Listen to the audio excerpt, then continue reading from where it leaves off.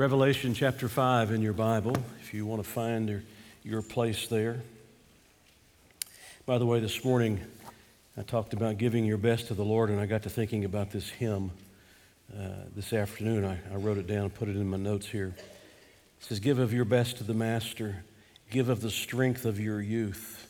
Throw your soul's fresh glowing ardor," that's your energy, your zeal, "into the battle for truth. Jesus has set the example. Dauntless was he, young and brave. Give him your loyal devotion. Give him the best that you have. Give of your best to the Master. Give him first place in your heart. Give him first place in your service. Consecrate every part. Give, and to you will be given. God, his beloved Son, gave, gratefully seeking to serve him. Give him the best that you have. Give of your best to the Master. Naught else is worthy his love. He gave himself for your ransom, gave up his glory above, laid down his life without murmur. You from sin's ruin to save. Give him your heart's adoration. Give him the best that you have." Can you say amen to that? Amen. That certainly is the way we should be living our lives, giving him the very best that we have. And I trust that we will do that. We pick up our study of the Revelation in chapter 5. Before we get to chapter 5, let me take a moment and just recap.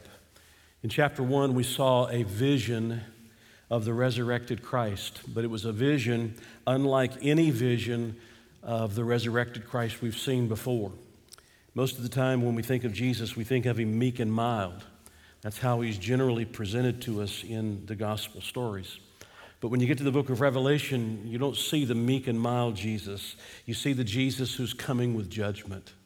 And it has a picture of him, an image of him, a vision of him in the judgment that he's about to bring on earth. In chapters 2 and 3, you have a listing of the 7 churches that are going to receive this message of the Revelation. And there's a description of the conditions of these 7 churches. 5 of the 7 have problems.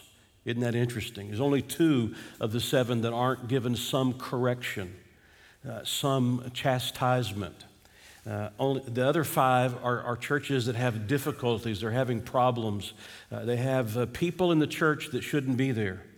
They're causing trouble. They have doctrine that isn't right. They have conduct that is illicit. And the Lord writes through this book of Revelation, and he brings correction to those churches. When you get to chapter 4, John is caught up into heaven. It's very symbolic of the rapture. What happens at the end of the church age? We're living in the church age. This is when the church is functioning. Some of our churches are where they should be. Some of them aren't where they should be, just like the 7 churches of chapters 2 and 3. But what happens immediately at the end of the church age? What brings the church age to an end is the rapture of the church. We're caught up into the presence of Christ. And as John is caught up into the presence of Christ, he sees God on the throne. He hears and sees the angelic creatures. And they are talking about what we just sang. Worthy is the Lamb that was slain. Worthy, worthy, worthy. And the 24 elders who represent the church, you and me, fall down before him, and they take the crowns that they've been given from the judgment seat of Christ, and they cast their crowns at the feet of the one who alone is worthy. And there's worship going on. When you see God in heaven, you're going to worship God. And that's what John reveals, is this inner scene of the throne room of the Almighty God, where worship is being given to him. And it's symbolic. It's a reminder of the kind of worship we should be giving to him here. Are we worshiping the Lord? Are we giving him the kind of worship that we should be giving him? When we look at the Revelation, you see the kind of vocal, verbal, vociferous kind of worship that's being given to the Lord over and over. As you move from chapter 4 into chapter 5, where we are tonight, we continue in the throne room. We're still there with God the Father on the throne. But in his hand, there's going to be a scroll. And they're going to look around for somebody who can take the scroll from the hand of God the Father and who can begin to unfurl it, to unroll it. But they can't find anyone who is worthy to do it. But there is one who is worthy. And the one who is worthy is Jesus Christ himself. And that's what's talked about in Revelation chapter 5. You notice verse 1. And I saw in the right hand of him who sat on the throne a scroll written inside and on the back, sealed with 7 seals. Understand, this is a papyrus roll. It's rolled up. It's not a book form like you and I think of a book, like our Bibles are, that are bound on the backside, and you open it up in this fashion. It's something that has to be unrolled a little bit at a time, and it's made out of papyrus. It's interesting because on these papyrus rolls, you generally only wrote on one side. But this message is so full, and this message is so complete, that on this scroll it is written on the inside and on the back, because there is so much that has to be spoken, so much that has to be shown that's on those rolls. And that scroll is sealed. The seals were made with soft wax. And they would take an insignia of a ring of some kind, and they would press it into the wax, and you would know if somebody had broken that seal by looking at the wax, whether the wax seal had been broken. And as this scroll will be unrolled, that seal, the first seal, will be opened, and then there'll be another one. There'll be 7 of them. There'll be another seal that's open, and another seal. And with each opening of a seal, there will be judgments that will come upon mankind. Because once the church is taken out of this world, what immediately follows is what we call the tribulation period. I'm going to talk about this briefly at the end of this, but the discussion that's going on in America today about socialism will be the economic system of the Antichrist. And so what we watch unfolding before us, they call it democratic socialism, give it whatever name you want to call it. Socialism will be the economic system of the tribulation period. There are lots of problems with capitalism. I understand that. And there are people who take advantage of the capitalistic society in which we live. But it's not capitalism that the Antichrist rides in on. It's socialism that he rides in on. So the next time you see AOC, or you see Ilhan Omar, or you see, who's the Speaker of the House, Nancy Pelosi, or you see some of the others pushing a socialist agenda, hey, they're playing right into the end times. They're playing right into what will have to occur for the Antichrist to rise to power. We're not there yet. I'm way ahead of myself now. We're back in the throne room. God the Father has this scroll in his hand. It's got seals on it that have to be broken so that the judgments can be unfolded one after another. And it's a full document. I mean, there's lots of things that we're supposed to know because it's written on the front and on the back. Then I saw a strong angel, verses 2 and 3, proclaiming with a loud voice, "Who is worthy to open the scroll and to loose its seals?" And no one in heaven or on the earth or under the earth was able to open the scroll or even to look at it. Can you imagine? He begins looking around. These creatures begin looking around to see who might be worthy to take the scroll out of the hand of God the Father and to break the first seal, and then to break the second seal and the third seal. And there isn't anybody that's in heaven, that is humans, you and me, that are in heaven, or even anybody under the earth that's worthy. But don't be concerned, there is somebody. Verse 4, so I wept much, John says. I wept much. Who is going to open this scroll? We want to know what's on this scroll. We want to know what's coming next. I wept much because no one was found worthy to open and read the scroll or to look at it. And it's interesting that when he says he wept much, it's in the imperfect tense of the Greek language. It means he just kept on crying. You ever cried and you just couldn't quit crying? Okay, so I'm the only one that does that. There are moments when my emotions get turned upside down and the tears just come and I can't stop them. That's what John is talking about here. This imperfect tense, he wept. It wasn't like he wept for a few moments and he quit. Oh, it's going to be okay. He just goes on weeping. He goes on weeping. There's nobody to take this scroll out of the hand of the Father and show us what's on it. Verse 5, but one of the elders said to me, do not weep. Behold, the Lion of the tribe of Judah, the root of David, has prevailed to open the scroll and to loose its 7 seals. Don't you love the description? All 3 of those are descriptions, prophetic descriptions of Jesus Christ. Jesus is the Lion of the tribe of Judah. From which family line does Jesus come? He's the root of David. And how did Jesus prevail? He prevailed by conquering death and conquering Satan, so that the only one who was worthy to take from the Father's hand this scroll with 7 seals is the one who has prevailed, Jesus Christ himself. These are beautiful prophetic descriptions of Jesus. And he's going to take the scroll from the Father, verse 6, and I looked, and behold, in the midst of the throne, and of the 4 living creatures, and in the midst of the elders, stood a lamb as though it had been slain. Oh, I love that description. Aren't you thankful for the lamb that's been slain? They had all of those years, hundreds and hundreds of years, that they brought the lambs, the physical lambs, the ones that are out in the field that shepherds had to watch over. Hundreds and thousands of those lambs were sacrificed over and over again. They were brought to the tabernacle and to the temple, and the lives of those animals were taken. Their blood was shed. But Jesus came once for all forever. The perfect, sinless Lamb of God. And he was slain. Notice his description. He has 7 horns. That's an unusual description.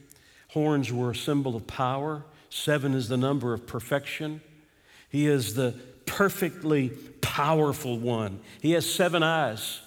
He can see. He's omniscient. He can see everything. He's perfectly omniscient, which are the 7 spirits of God. And we've already looked at this in the past. The 7 spirits of God is a description of the 7 works of the Holy Spirit. So that what you have here is God the Father on the throne with the scroll in his hand. You have God the Son who has prevailed to take that scroll out of the hand of the Father. And you have the Holy Spirit, the one who is described here as the 7 spirits of God. God the Father, God the Son, God the Holy Spirit. God is a Trinity. 3 in 1 and 1 in 3. Can you understand that? Can I understand that? No, not in totality. Can I explain that? Not in totality. But that's what the description, that's what the Bible describes God as being, a Trinity. And here we find them all together. It's interesting that this title for Jesus, a lamb, he stood. You ever seen a lamb stand? You don't see a lamb stand. I mean, up on 2 feet. You don't see a lamb stand, do you? Stood a lamb as though he had been slain. He stood up from being slain. You ever seen a lamb get up that was slain? Are y'all with me? Have y'all been to one of those Brazilian steakhouses? And you got a card that's red on one side and green on the other.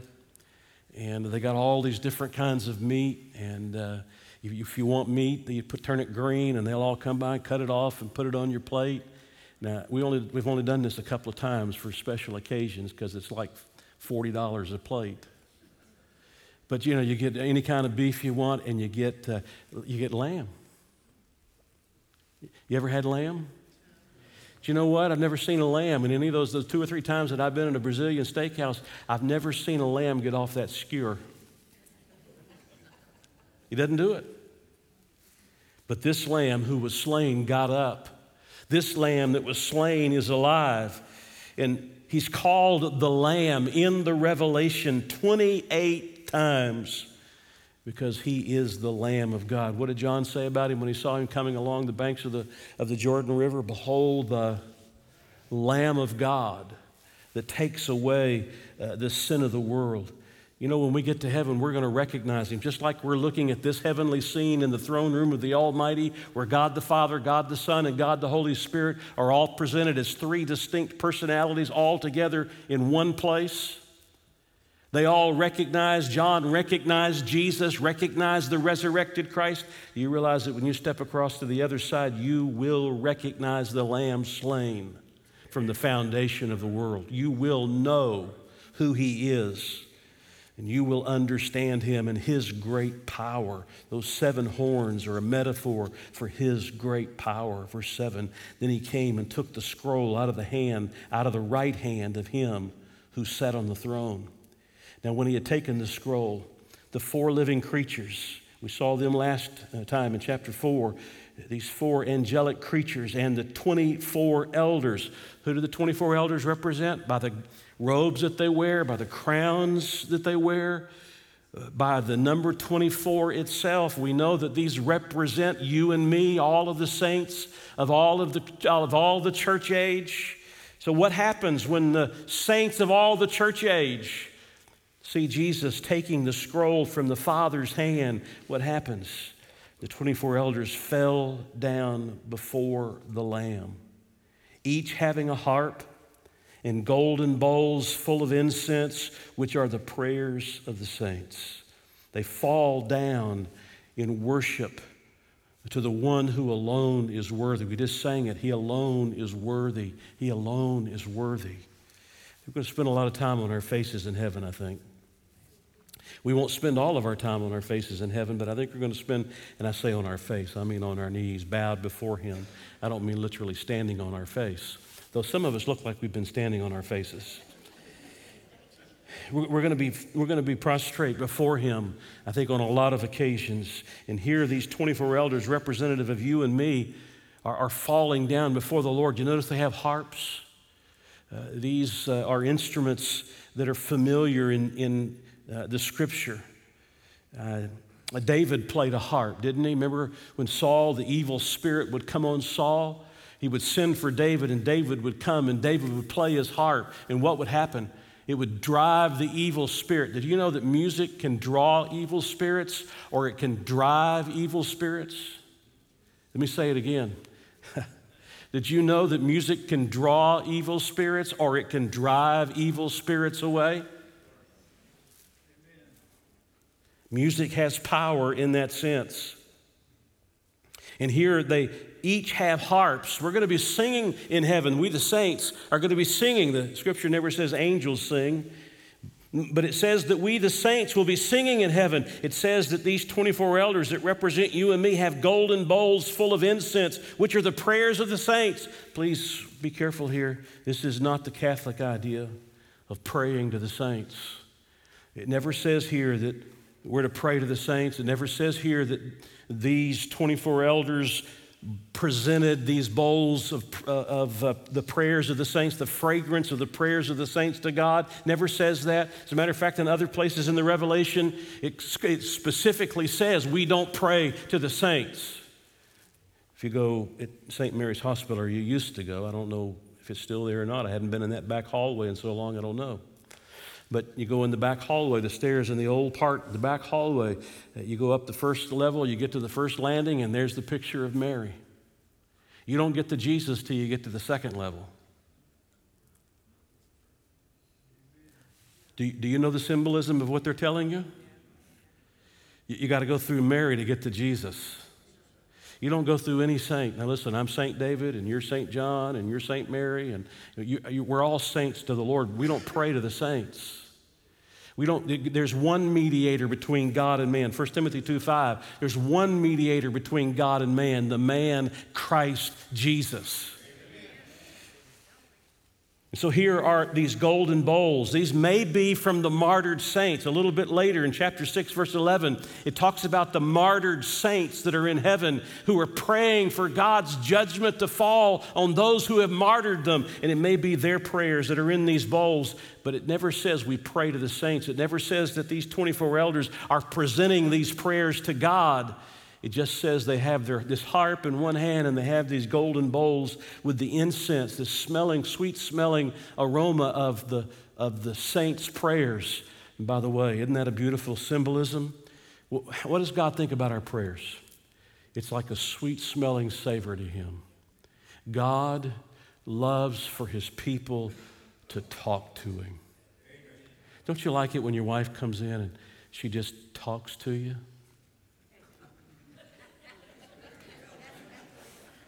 Maybe that wasn't such a good illustration. Don't you just love it when your husband comes in and he talks to you? Maybe not so much when it comes to your husband and wife because you get on each other's nerves, but you never get on the Lord's nerves. The prayers of any of us, as insignificant or weak as we may think them to be, are a sweet-smelling aroma to the God of heaven. And it never says that the 24 elders have any role in answering these prayers. God never dispatches the saints of heaven to answer prayer. He never does that. But he's using this incredible symbolism of the music and the incredible symbolism of prayers and the beauty and the magnificence of prayers that are prayed. Verses 9 and 10, and they sang a new song. I like that. They sang a new song. None of the songs that you and I sing today probably will be the songs we sing then. Some of you thought the hymns we've been singing for the last couple of hundred years of the church were the ones. I don't think we'll probably be singing Amazing Grace when we get over there. It's going to be new songs. They sang a new song saying, "You are worthy to take the scroll and to open its seals, for you were slain and have redeemed us to God by your blood." I love that. The word redeem means to buy back. He went into the slave market of sin and he paid the price for our souls. And what was the price? His shed blood, the sacrifice of himself, and he redeemed us. He took us out of the slave market of sin and he made us his children. And notice, he redeemed us out of every tribe and tongue and people and nation. Why are we involved in missions? Because God wants people to praise him from every tribe and every tongue and every people and every nation. And have made us kings and priests to our God. You know what that means? It means you and I, the saints of God, are going to be ruling with Christ. We're going to be ruling with Christ. Isn't that incredible? I don't know what all of that means. I don't know what all of that means, that we're going to rule with Christ. But I know enough to know that that's going to be awesome. You say, people sometimes say to me, they say, I don't want to go to heaven. I say, I don't want to float on the clouds strumming a harp for all of eternity. Listen, neither do I. That sounds like hell to me. We're not going to be floating on a cloud playing a harp for the rest of eternity. We're going to be serving the King of Kings and the Lord of Lords. Hey, some of you that hadn't been able to carry a tune in a bucket, let alone the bucket, you're going to be able to sing and blend your voices with the saints of God. And there's going to be work that has to be done in the millennial reign. And who knows what the new heaven and the new earth will be like? Hey, it's a new heaven and a new earth. What was supposed to be this heaven and this earth that got corrupted by sin won't be corrupted that way in the new heaven and the new earth. So maybe every golf course will be perfectly manicured. And no river have anything like the Ohio River has running in it. Don't eat the fish out of the Ohio River unless you like to glow at night. Verses 9 and 10, they sang a new song saying, "You are worthy to take the scroll. You've redeemed us to God by your blood out of every tribe, tongue, nation, and people. You've made us kings and priests, and we shall reign on the earth." This is a multilingual, multinational terminology that's used elsewhere in the Revelation. You'll see it again and again. It just speaks of the scope of God's love. God doesn't just love Americans. God loves every nation, the people of every nation. Verse 11, "Then I looked, and I heard the voice of many angels around the throne, the living creatures and the elders, and the number of them was 10,000 times 10,000 and thousands of thousands." In other words, it's an incalculable number. That little phrase, 10,000 times 10,000, it gives us our English word myriad. There's a myriad of the angelic host. Remember what I said? The angels don't sing, they say. Now look, I don't like rap music, but it may well be that what the angels do is rap throughout eternity.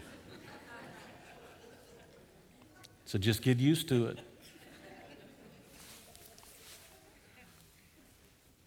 10,000 times 10,000 and thousands of thousands, an inestimable number of these living creatures are giving praise to God, saying over and over, myriads of them, everywhere you look, they're there. Verse 12, saying with a loud voice, worthy is the Lamb who was slain to receive power and riches and wisdom and strength and honor and glory and blessing. And did you count how many of those qualities there are? There's 7.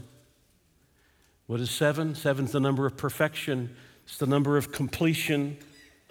It's the number that demonstrates that he is deserving of all praise and all worship. This is a praise-filled band of the saints and the angels who were saying over and over, maybe rapping it, worthy is the Lamb who was slain to receive power and riches, so forth and so on. It's very similar to what David says in 1 Chronicles chapter 29, verse 11. Might want to write that verse down and look at it. Very similar to what David says, 1 Chronicles 29, 11, verse 13. And every creature which is in heaven and on the earth and under the earth and such as are in the sea. Now this is every creature. This is not just the angelic host. This is not just the saints. This is every creature on the earth and under the earth, and such as are in the sea, and all that are in them, I heard saying, blessing and honor and glory and power be to him who sits on the throne and to the Lamb forever and ever. Do you know what the earth is doing today, what the creatures of the earth are doing today? Romans chapter 8 says that they are groaning. You know why they're groaning? For the same reason you're groaning. They're all living under the curse of sin. But there's coming a day when the curse of sin will be removed. And when the curse of sin is removed, then all of these creatures, all of God's creation will be giving him praise. I don't know how, the lions and the tigers and the lambs and the dogs and the cats, will there be cats in heaven? Surely not, surely not. I'm talking about the domestic kind of cats. Surely there's none of those in heaven, surely. I don't know how all the animals and all the creatures of the sea give praise, but there's some fashion in which they say and they give glory to God, power and riches and wisdom and strength and honor and glory and blessing. Verse 13, and every creature which is in heaven and on the earth and under the earth, and as such as are in the sea and all that are in them, I heard saying, blessing and honor and glory and power be to him who sits on the throne. Verse 14, then, all this praise is going on. Then the 4 living creatures say, amen. Amen. I like that word. I would love for our church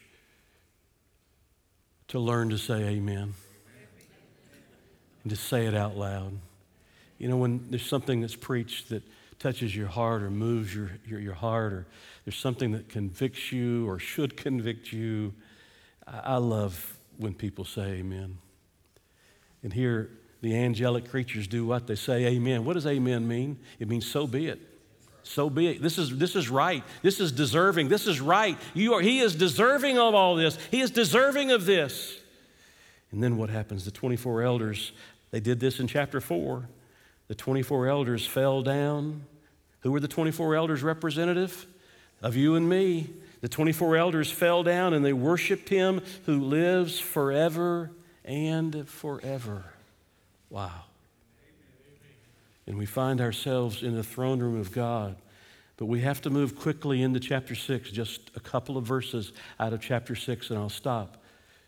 Because in chapter 1, you see Jesus, a vision of Jesus who's coming in judgment. It's not the meek and mild Jesus, it's the Jesus is coming in judgment. 2 and 3, you see the condition of the churches and how they need to repent and come back to God and get right with the Lord and do the right things. Chapter 4, you see the rapture. The saint is caught up into heaven, and he's given a vision into the throne room of God, and God the Father has this scroll in his hand, and nobody is found worthy to take it out of his hand except for one, the one who has prevailed. His name is Jesus, the Lamb of God. And the Lamb of God takes it out of his hand, and the Lamb of God will break the first seal. That's what chapter 6 picks up. This chapter takes us from the majestic scenes of heaven. Chapter 6 takes us from the majestic scenes of heaven to the judgment of God on earth, We move from John being in this heavenly scene where he sees the exalted God, the exalted Christ, the exalted Holy Spirit, and now we're plunged right back down to the earth to see what's going to be the outcome of this scroll that's going to be unfurled. There are the seal judgments. Then there are the trumpet judgments. Then there are the vial judgments, V-I-A-L, the vial judgments that are poured out onto mankind, and judgment is coming, because what follows the rapture of the church is 7 years of hell on earth, called the tribulation. Notice that chapter 6, verse 1. Now I saw when the Lamb opened one of the seals, and I heard one of the 4 living creatures saying with a voice like thunder, "Come and see." Hear what he says? There was only one who was worthy to open that, to unfurl that scroll, break that seal, those seals. Jesus breaks the very first seal. And John, they tell John, "Come and look. Now come on and watch." It's like they're saying, "Come over here to the edge and let's look back down here to what's about to occur. Pay attention." Verse 2, "And I looked, and behold, a white horse." By the way, this is the first of what's commonly called the 4 horsemen of the apocalypse. We'll read about them over the coming couple of weeks. The 4 horsemen of the apocalypse, but this is the first of the 4 horsemen of the apocalypse. He comes on a white horse, and he who sat on it had a bow. Notice what he doesn't have. He doesn't have any arrows because he didn't conquer by power. On it, he has a bow and a crown. This is not the diadem that Jesus wears. This is a crown like you and I have. He's a man like you and I. And a crown was given to him, and he went out conquering and to conquer. And do you know who this one was riding on this white horse, the first of the 4 horsemen of the apocalypse? His name is the Antichrist. The Antichrist comes to power. He rides in on this white horse. What's a white horse? It's a symbol of peace. He seemingly doesn't have arrows. He has a bow, but he has no arrows. He seemingly comes in peace. And yet we all know, if we've read this revelation, we all know that ultimately he's not a man of peace. He's a deceiver.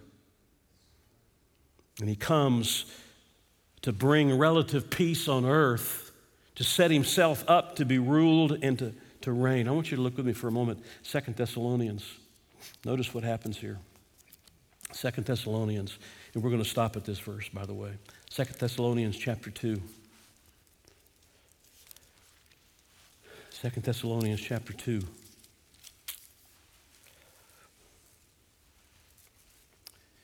Verse 3. 2 Thessalonians 2:3, "Let no one deceive you by any means, for that day will not come." What day? The day of Christ in verse 2.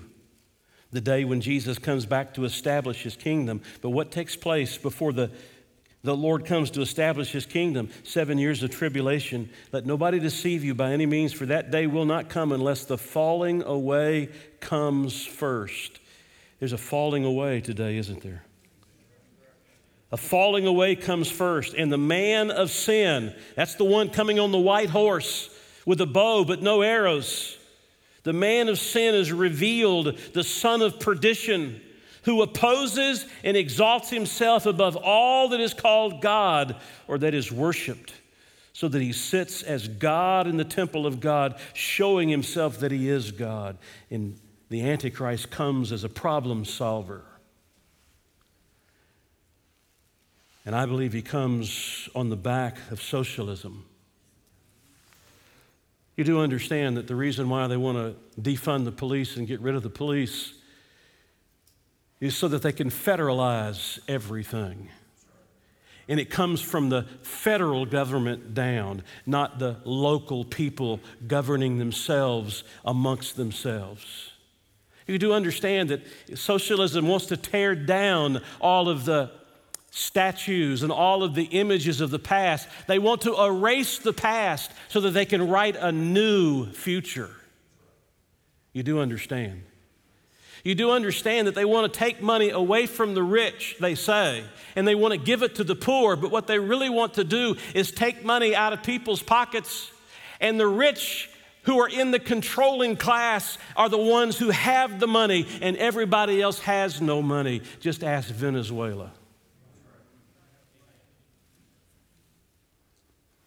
And it all comes across to the millennial generation and Generation Z as the most compassionate thing we could do is to spread the wealth out so that everybody had equality and nobody had to do without. But you understand that that entire system comes from a man named Marx. And that entire system has never worked. And you can't use the Scandinavian countries because those are welfare states. They're not socialist states. And socialism will be the tool of Satan. It'll be the tool, this white horse, this first horseman of the apocalypse, the Antichrist, the son of perdition who comes to bring peace. What do you think he's going to do? I'm going to make your life better.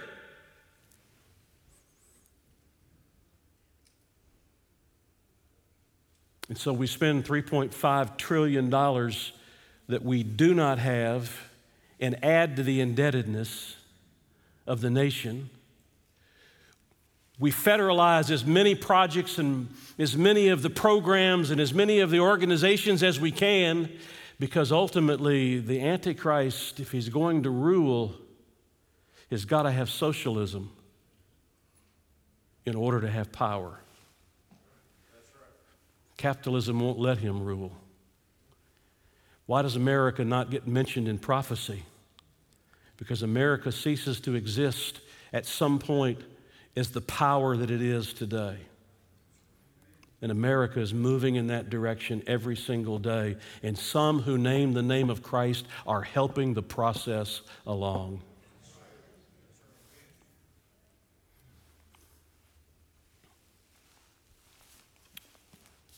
And so you see AOC wear her white dress that says tax the rich to a $30,000 a plate dinner. Do you see the hypocrisy?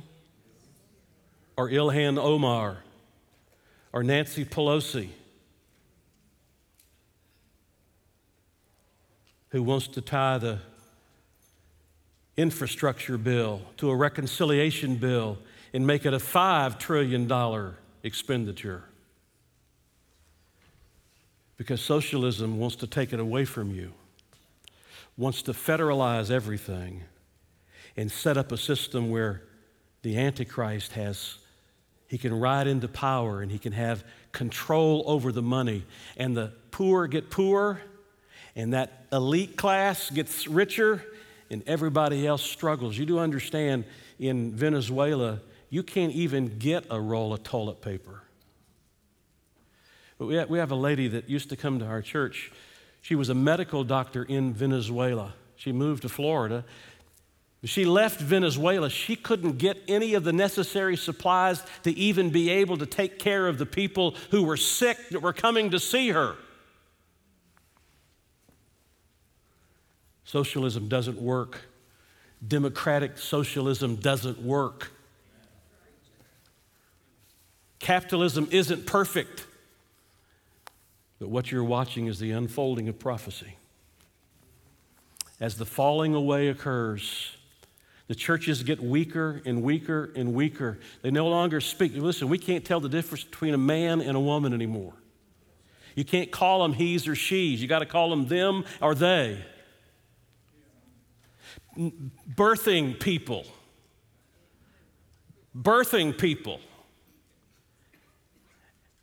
Because they have to silence believers. They have to silence Christians. What do you think's going on in the government right now? Let's shut the mouths of as many Christians as we can. And Joe Biden is at the top of the scale.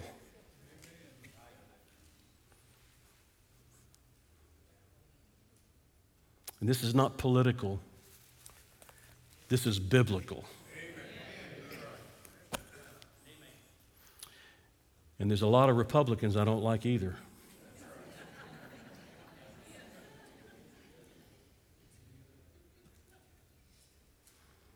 But this is a part of the prophecy. coming on the white horse, supposedly in peace, going to solve all the problems, going to make sure everybody has everything that they need. Nobody will do without. Everybody will have equal access to every institution. As long as they would like to have access to that institution, you'll have access.